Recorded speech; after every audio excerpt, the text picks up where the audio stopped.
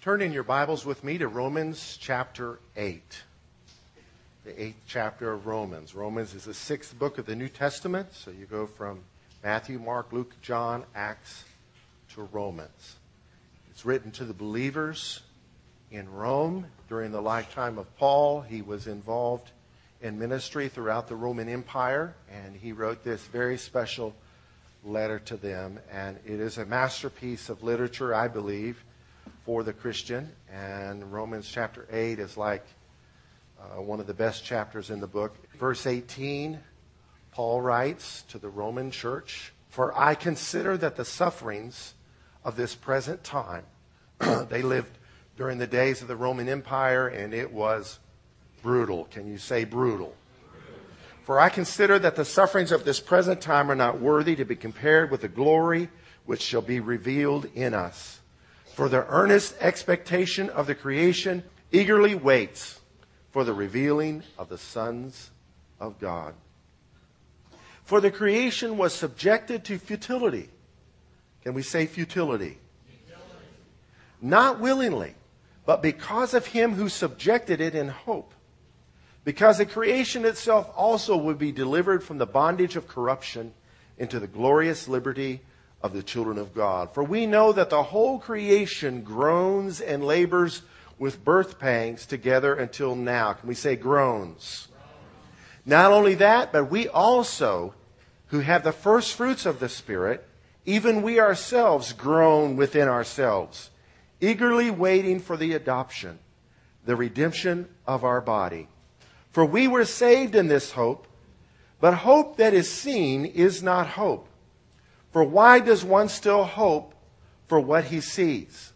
But if we hope for what we do not see, we eagerly wait for it with perseverance." You don't hope that you have a chair to sit in if you're sitting in one. You might be hoping for your lazy boy back at home, and that is coming, I'm sure. But you hope for the things you don't yet have. Look at verse 20 again. "The creation was subjected to futility, not willingly, but because of him who subjected it in hope. Because the creation itself also will be delivered from the bondage of corruption into the glorious liberty of the children of God." All is futile, Captain. I'd like to speak to you this morning on the subject, how to have hope when all seems futile. Can we say that together?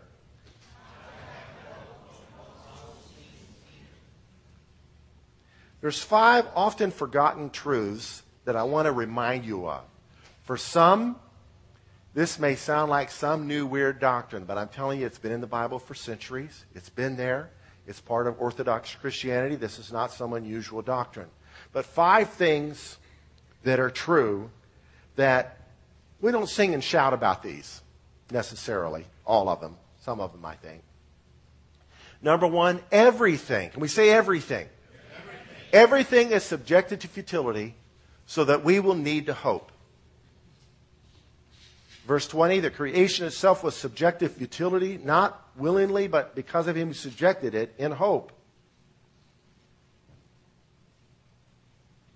If nothing is futile, then why would we need to hope for a Savior? Right? So God allows us to reap the consequences of our action. He allows us to live in an imperfect world so that we'll see our need for a Savior. Jesus said it like this: "The sick need a physician." And if we were perfect in every way, why would we need God? Number 2, everything is futile so that man will see his need for a Savior. God has allowed this to be true. Number 3, God has done this for the eternal benefit of all who turn to him. According to the Scriptures, we are being conformed. We've been predestined from the foundation of the world to be conformed to the image of God's Son. We are all on a journey to be made like Jesus. Look at your neighbor and say, "Thank God." So if everything we ever hoped for came to pass and we had no need to have hope, had no need to have any faith, had no need to look to God for his help, we would just be separated from him for eternity. And so God has made it so that we'll see our need for him. Number 4, the power of his Holy Spirit works to help us in our weaknesses. Verse 26 says, likewise, the Spirit also helps us in our weaknesses, for we do not know what we should pray for as we ought, but the Spirit himself makes intercession for us with groaning which cannot be uttered.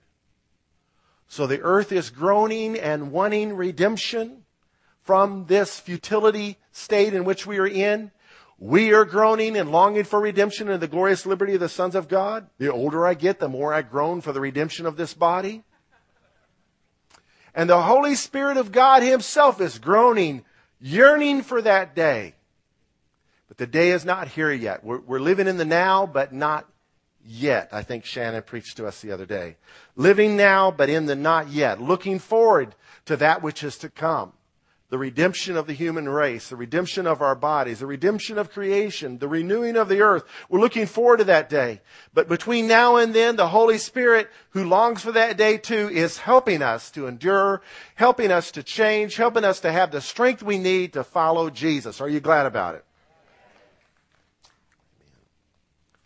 Number 5, He, meaning God, is working all things out for His good and eternal purpose. Verse 27 says, He who searches the minds knows what the mind of the Spirit is, because He makes intercessions for the saints according to the will of God. And we know that all things, can we say all things?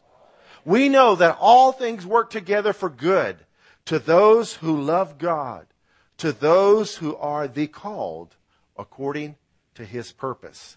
And it goes on to tell us what that calling is, and it's to be made like Jesus. It goes into what we've been foreordained to do. Romans opens with God allowing futile consequences from humanity's rejection of Him. Romans 8, what we just read, kind of focuses on the futility, but Romans chapter 1 gets more into the details of why. So if you don't mind turning there while I read you this statement.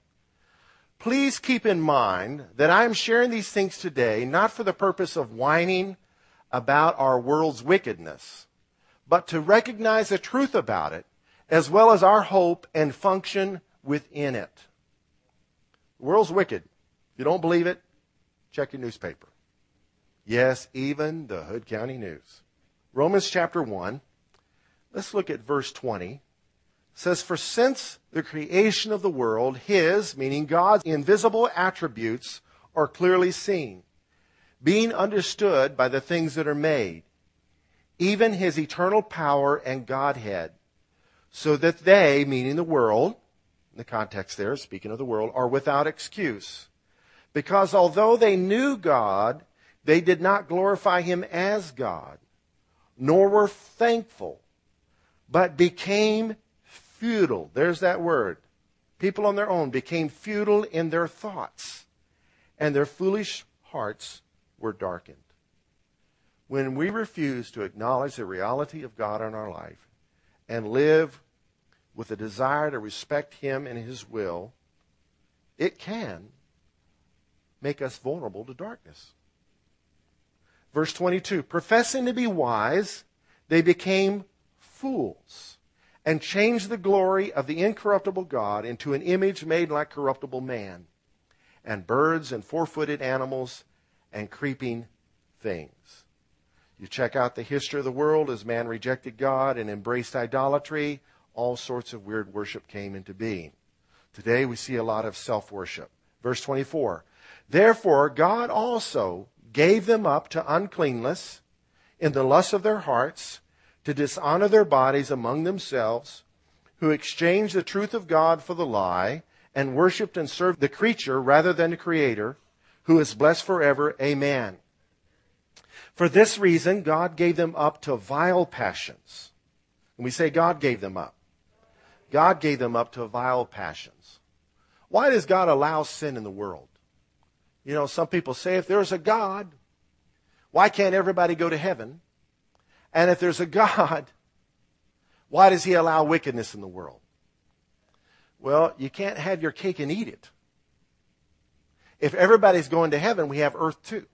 Think about it. If everybody like they are is going to heaven, heaven will be just like earth. And if there was no wickedness in the earth, then the earth would be heaven. Right? So God allows man free will. He allows us in hopes that we will come to an end of ourselves and see our need for a Savior. And during this season, He's making for Himself a people who are here to serve His purpose, be a light for His glory to those that don't know Him. And so He allows man to go his own way in the futility of their thoughts. He allows them. It's futile to think you can legislate morality. It's futile. Remember when we outlawed alcohol? The 20th century, you remember that? It was futile. Tell man don't, he will. We can test it right now. If I tell you, don't you dare think of a pink elephant. I don't want anybody here even picturing a pink elephant in your mind. It is a sin to think of a pink elephant. You're just going to do it because of your imagination, and some of you will because of your rebellion. For this reason, God gave them up. Is this because He doesn't want them? No, He loves them. He cares for them. He sent His Son to die for us. But to bring us to a place of seeing we need help, we need salvation, He gives us enough rope to hang ourselves. He allows us to come to an end of ourselves. Is there anybody here that got saved because everything in your life was going perfect? No. We reap the consequences of our sin. We see we need a Savior. Now, I think there probably are some people, you are just so good. You were sensitive to the hunger in your heart to know your Creator. You could see in creation there's more to this life than just happenstance. I got to find out why. And just a thirst for knowledge led you to the Savior. That's true. But even in that case, it was your lack of knowledge that caused you to see you needed a Savior, right? It was your recognition of your weakness that saw your need for strength. So we all come to an end of ourselves one way or the other, seeing we need salvation if we're going to become a believer. Otherwise, nobody would. So God gave mankind up to vile passions. For even their women exchanged the natural use for what is against nature. Now, I'm not going to preach on homosexuality today. I have done so 3 times. And if you want to know where I stand on that issue, go to the website. I don't want to mess with it again. And I've written about it in my blog. So go to the website and check it out if you want to know where I stand. But this women exchanging the natural use for what is against nature goes beyond lesbianism. It even goes beyond bestiality. This lady here, 36 years old,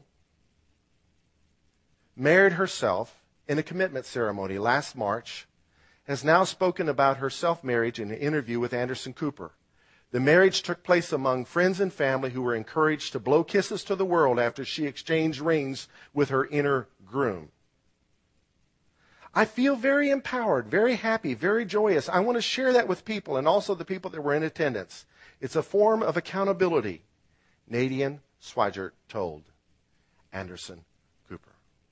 Oh, come on, Pastor. That's just an isolated case. You can't use this to illustrate what Romans 1 says. Really? Well, we have a second case. This is Ms. Chin Wai in Taiwan. She married herself November 9th of 2010, the BBC reported.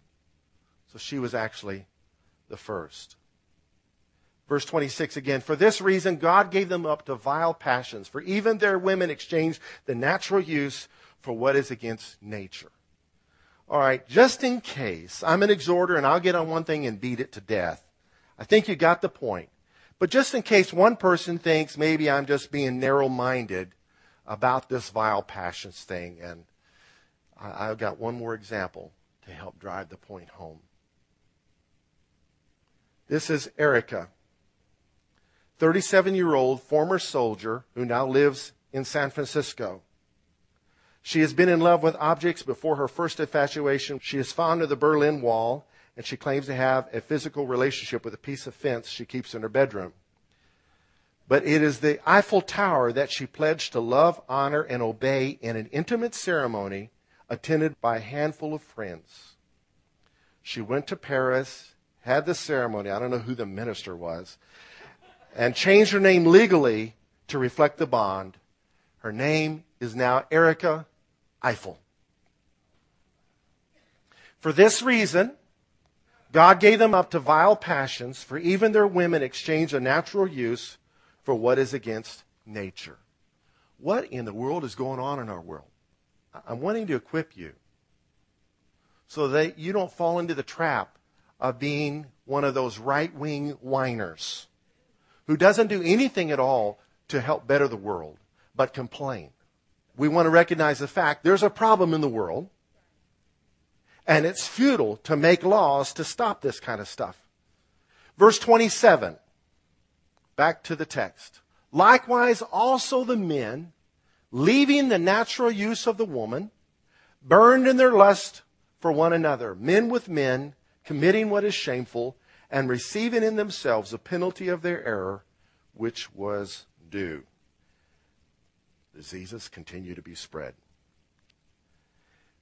This man murdered his wife in 1990. He's 63 years old. His last name is Koselleck. Massachusetts has filed an appeal of a judge's decision to grant this convicted murderer's request for a taxpayer-funded sex change surgery. The Boston Globe reports that in the papers filed last Tuesday, lawyers for the State Department of Corrections Commissioner asked for a stay of the order granting a sex change for now, he was Robert Koselleck, he's now Michelle Koselleck, until a federal appeals court can rule.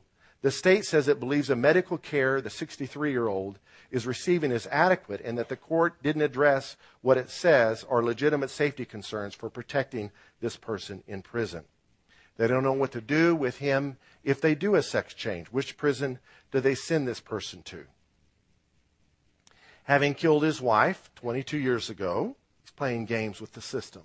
U.S. District Judge Mark Wolf ruled last month that surgery is the only adequate treatment for Koselleck's gender identity disorder. Koselleck was named Robert when convicted of killing his wife Cheryl in 1990. Now here's the laws that are being used. It is unjust to deny medical treatment to a prisoner. And the judges ruled that this is necessary medical treatment so this man can become a woman.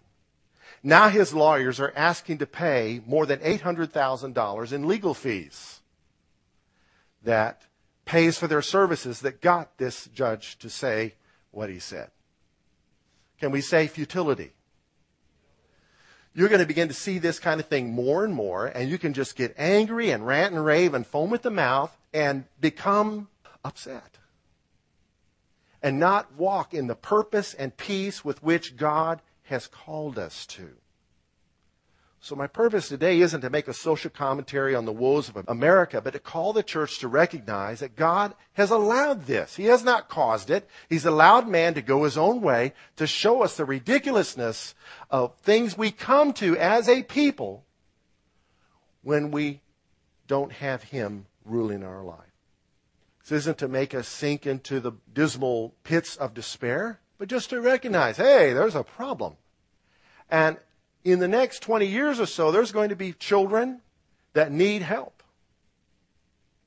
There's going to be people that get sick of this, say, I need some truth in my life. I need some salvation. I need redemption. There's a groaning in my heart, yearning for something more. And if we're angry and complaining all the time, they're not going to come to us. Oh, she's angry all the time. Oh, he's just mad all the time. We can make a decision today. Lord, I recognize that all is futile in the world. Without you, there is no telling what's going to happen. We need you. We're still here for some reason, so you have a purpose for us. Verse 28. Even as they did not like to retain God in their knowledge, God gave them over to a debased mind to do these things which are not fitting, being filled with all unrighteousness, sexual immorality, wickedness, covetousness, maliciousness, full of envy, murder, strife, deceit, evil-mindedness, whisperers, backbiters, haters of God, violent, proud, boasters, inventors of evil things, disobedient to parents, undiscerning, untrustworthy, unloving, unforgiving, unmerciful, who knowing the righteous judgment of God, that those who practice such things are deserving of death, not only do the same, but also approve of those who practice them. This was speaking of the world in Paul's day. If it was true then, how much more true today?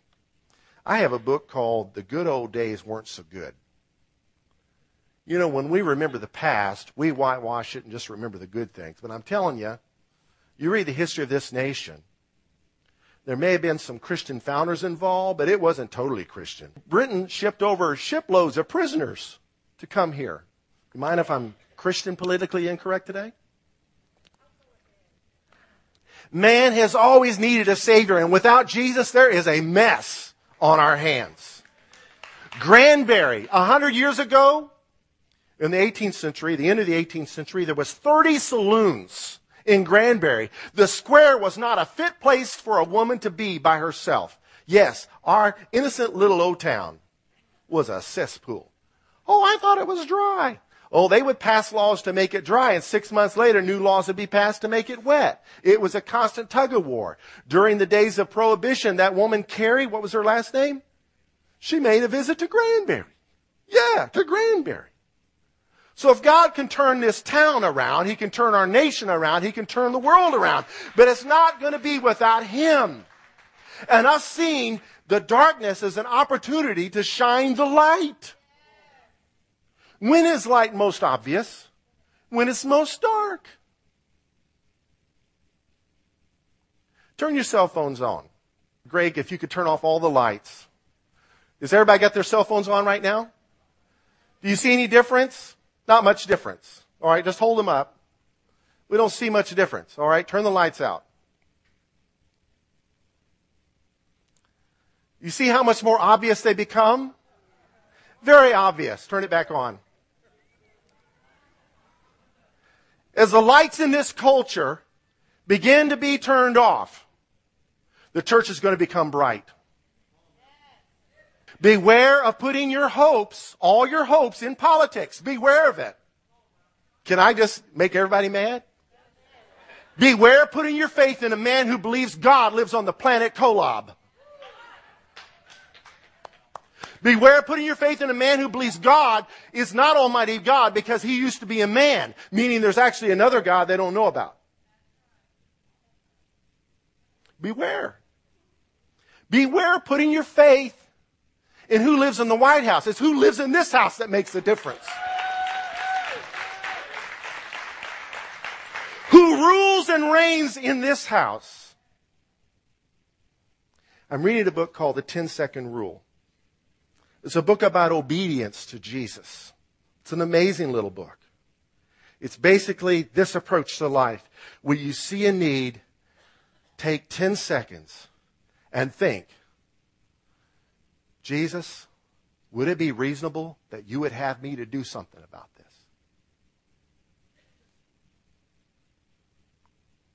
And if it seems reasonable He'd have you something to do about it, then you don't have to hear an audible voice. Go ahead and obey Him. And the book is full of story after story after story of adventures for people who were bored with their Christian life.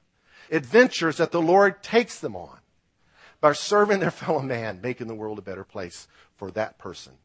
And for that person, and for that person. Oh, but it's too big. You remember the story of the starfish? Thousands of starfish were washed up on the shore, and a guy was throwing them back in the ocean as fast as he could. And somebody said, man, the sun's out, it's hot, they're going to dry up. You're not going to make a difference. Just leave them alone. He says, I'm going to make a difference for this one. I'm going to make a difference for this one. I'm going to make a difference for this one. I'm going to make a difference for this one. I'm going to make a difference for this one. If you knew how vile the world was when the church was born, it was terrible. Study history. Christians are not really tuned into history because it's so worldly, but we need to have a grasp of it. It was bad. Really bad. And yet the church shined as lights in the world. Amen. I have hope for the future in the midst of futility because I see God's hand at work. He's allowing it for a purpose so that people one at a time will get sick of sin. And see, somebody marrying the Eiffel Tower and they'll think, if I don't change my ways, I'm heading that direction. And as a nation rejects God and the fear of God, it has to increase the number of its laws to keep order. Otherwise, you have anarchy. In 2006, fresh copy of the Code of Laws was published. And those books, if you buy them, they are 200,000 pages long. Come a long ways from 2 tablets and 10 commandments. Or just 1,200 pages of my Bible, 1,256. Long ways. Without God, man has to have more laws to keep the order. But meanwhile, you cannot legislate morality. Things are just going to get crazy. More and more insanity happens. Take our guns away and people will be killing people with knives. This will happen. So let me reiterate. My intention this morning is not to fuel anyone's anger, but to free us from the futile rantings and ravings of some, because it does no good. So that we can see our purpose and hope as citizens of God's eternal kingdom in this temporal world. What is our purpose and what is our hope? On Mars Hill, Paul stood in the midst of philosophers and idolaters, and he preached this in Acts 17. He said, "Men of Athens, I perceive that in all things you are very religious. For as I was passing through and considering the objects of your worship, I found an altar with this inscription," quote, "to the unknown God," unquote. "Therefore, the one whom you worship without knowing, him I proclaim to you, God who made the world and everything in it, since he is Lord of heaven and earth, does not dwell in temples made with hands, nor is he worshipped with men's hands as though he needed anything, since he gives to all life, breath, and all things." Now listen to this, Acts 17:26. "He has made from one blood," can we say one blood? "He has made from one blood every nation of men to dwell on all the face of the earth, and he has determined their pre-appointed times and the boundaries of their dwellings, so that they should seek the Lord in the hope that they might grope for him and find him, though he is not far from each one of us." I'm going to finish the passage and then I'll go back to that verse 26. "For in him we live and move and have our being, as also some of your own prophets have said, for we are also his offspring. Therefore, since we are the offspring of God, we ought not to think that the divine nature is like gold or silver or stone, something shaped by art or man's devising. Truly, these times of ignorance God overlooked, but now commands all men everywhere to repent, because he has appointed a day on which he will judge the world in righteousness by the man whom he has ordained. He has given assurance of this to all by raising him from the dead." Why do I have hope for the redemption of my body? Because the Son of God, the first fruits, conquered death for me. And one day I've been promised I'll have a body like his. The man who gave me free forgiveness for my sins has promised me a free body for my eternal destiny. Verse 26 again. "God has made from one blood every nation of men to dwell on all the face of the earth, and has determined their pre-appointed times." You may think you wished you lived in the first century, but God ordained you to live in the 21st century now. You are here for a purpose now. You may think you wish you lived in London or in Jerusalem or in Addis Ababa, but God determined you live here now. He has determined their pre-appointed times and the boundaries of their dwellings. You may think you have a neighbor from hell, but God sent him there so that you could be a light to him. He has determined pre-appointed times and boundaries for dwellings. Why? So that they should seek the Lord in the hope that they might grope for him and find him, though he is not far from each of us. God's got it all in control, saints. He is not pulling strings to make people sin. He is simply cutting strings to let them sin so they come to an end of themselves. And you and I are on assignment. We're right where we need to be. Maybe he'll call you to move along somewhere else, but right now you're right where you're called to be a light for his purposes. How can we have hope in a world when all seems futile? Know that Almighty God is not shocked by any of this. Oh my goodness, Gabriel, what are we going to do? No, he's not shocked. Also know he's not an American. He's Almighty God. Know that Jesus Christ died for all the sins of the world. All of them. Oh, he couldn't cover that one. No, he did. Know that we each have a purpose to which we are called. Tell yourself, I have a purpose. Know that the church is at its best when things are the worst. It's true. It's true. That's when we're the best. So better days are coming. Know that as things grow darker, light becomes more evident. Know that every one of us has been born for such a time as this. Know that as problems increase, we can all be a part of the solution. Know that having our own house in order is a priority, but not the end. It's important to have a strong marriage. It's important to have godly children, but that's not the end. That's a means to the end.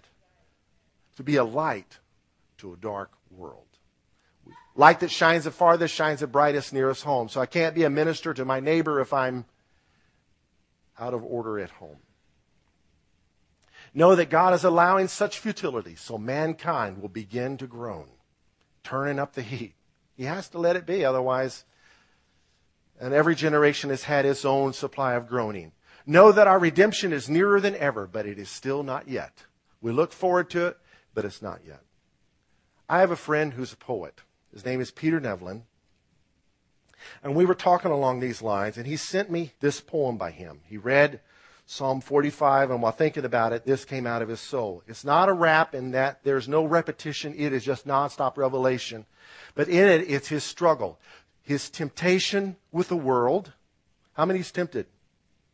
We're all tempted. The voice of temptation is calling him. The voice of God is calling him. His own voice is ranting and raving about the problems that are in the world. It's just this big mess. But he winds up in a place of hope.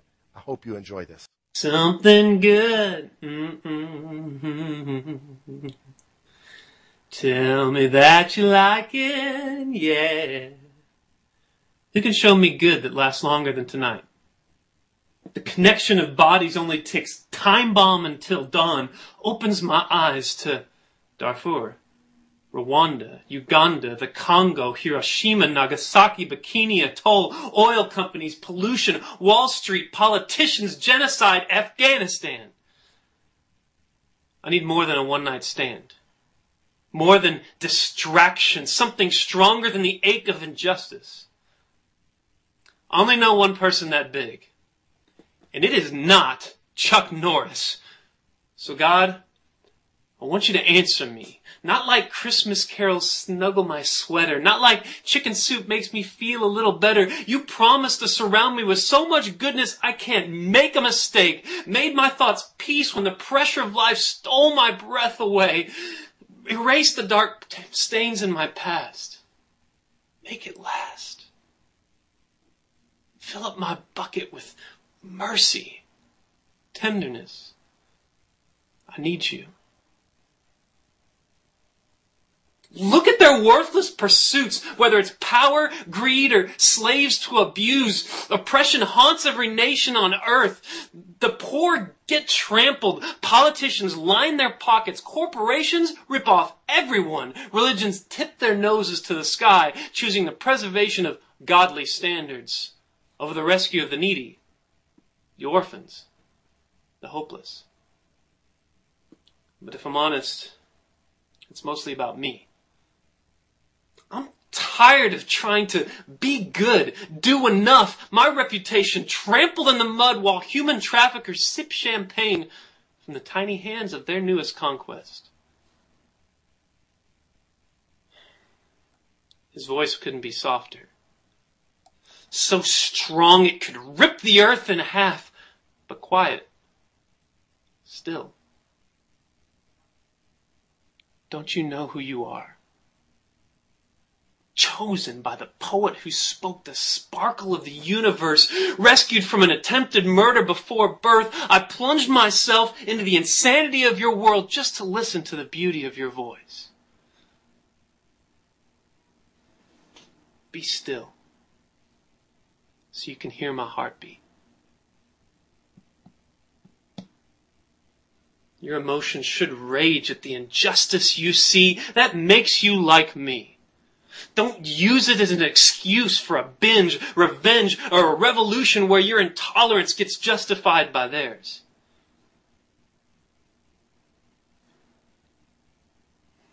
If I could claw out the blood from my veins, I'd ask for a fresh supply in exchange. My heart only knows how to pump hypocrite. Burn up this misplaced allegiance to myself, this misguided closet full of goody two-shoes. I'm plunging my trust into you, betting the farm on what your love can do, not just in me, but through me, in the way I accept even those who've mistreated me in the past. And when the seduction of cynical victimization looks at a tattered world and sings, tell me something good, yeah. Tell me that you like it, ooh. Take the full power of the smile on your face and look at us. Win us. Overcome our fear. Interrupt our excuses with the brightness of your eyes. The acceptance of your arms. The injection of new blood beating through fingers on these scarred and gnarly hands. I'm learning how to dance with more soul than Wall Street corruption can kill. More party than Republican or Democratic promises can fulfill. More rest than a memory foam mattress or an overdose of sleeping pills.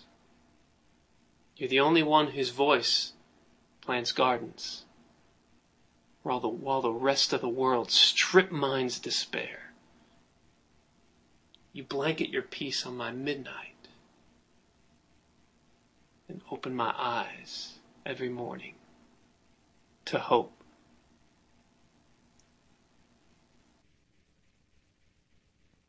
The biblical description of believers is that we are ambassadors. An ambassador is an agent representing a government in a foreign land. And we are an agent for the kingdom of God, representing the government of God in this foreign land. And there's needs in this land. There's things to do.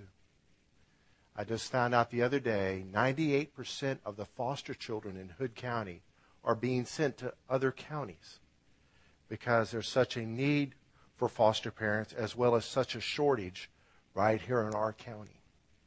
That's just one example of someone that could step up to the plate and say, God, I'm going to explore serving you in that area. All kinds of areas like that will come your way.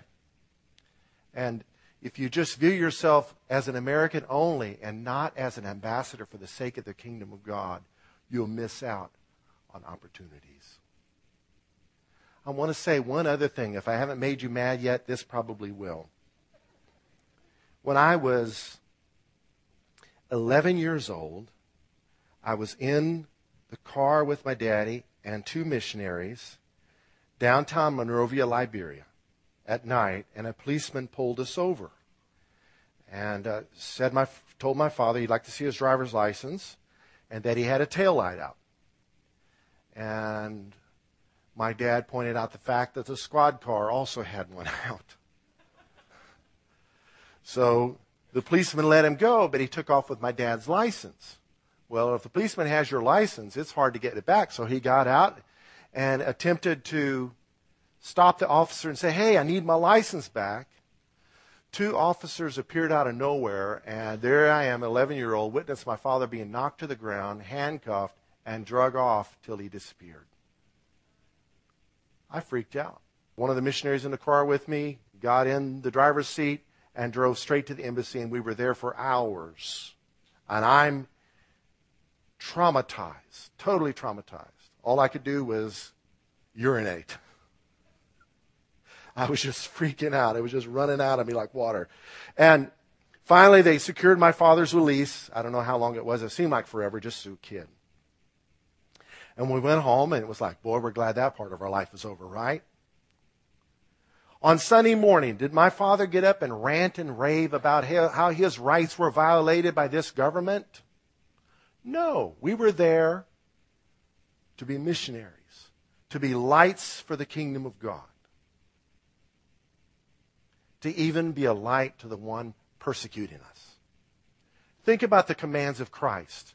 Many times when we are angry about our rights, we completely forget about His right to rule and reign in our hearts. Amen?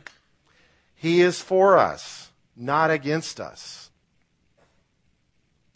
Romans 8:38 says, "For I am persuaded that neither death, nor life, nor angels, nor principalities, nor powers, nor things present, nor things to come, nor height, nor depth, nor any other created thing shall be able to separate us from the love of God, which is in Christ Jesus our Lord."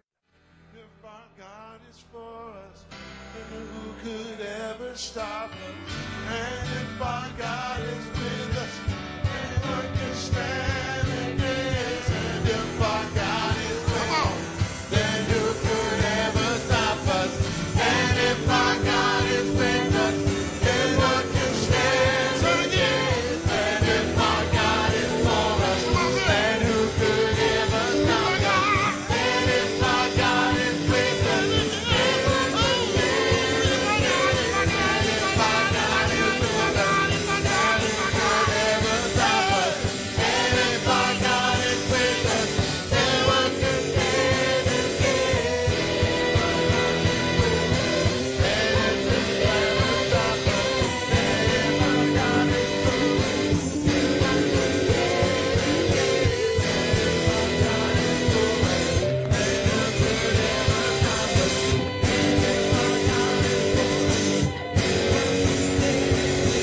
water you turned into wine. Open the eyes of the blind. There's no one like you. None like you. Into the darkness you shine. Into the darkness you shine. Out of the ashes we rise. There's no one like you. None like you. Come on, everybody say, our God is greater. Our God is greater. Our God is stronger. God, you are higher than any other. Our God is healer. Awesome in power, our God. Our God. Say it again, our God is greater. Say, our God is greater. Our God is stronger.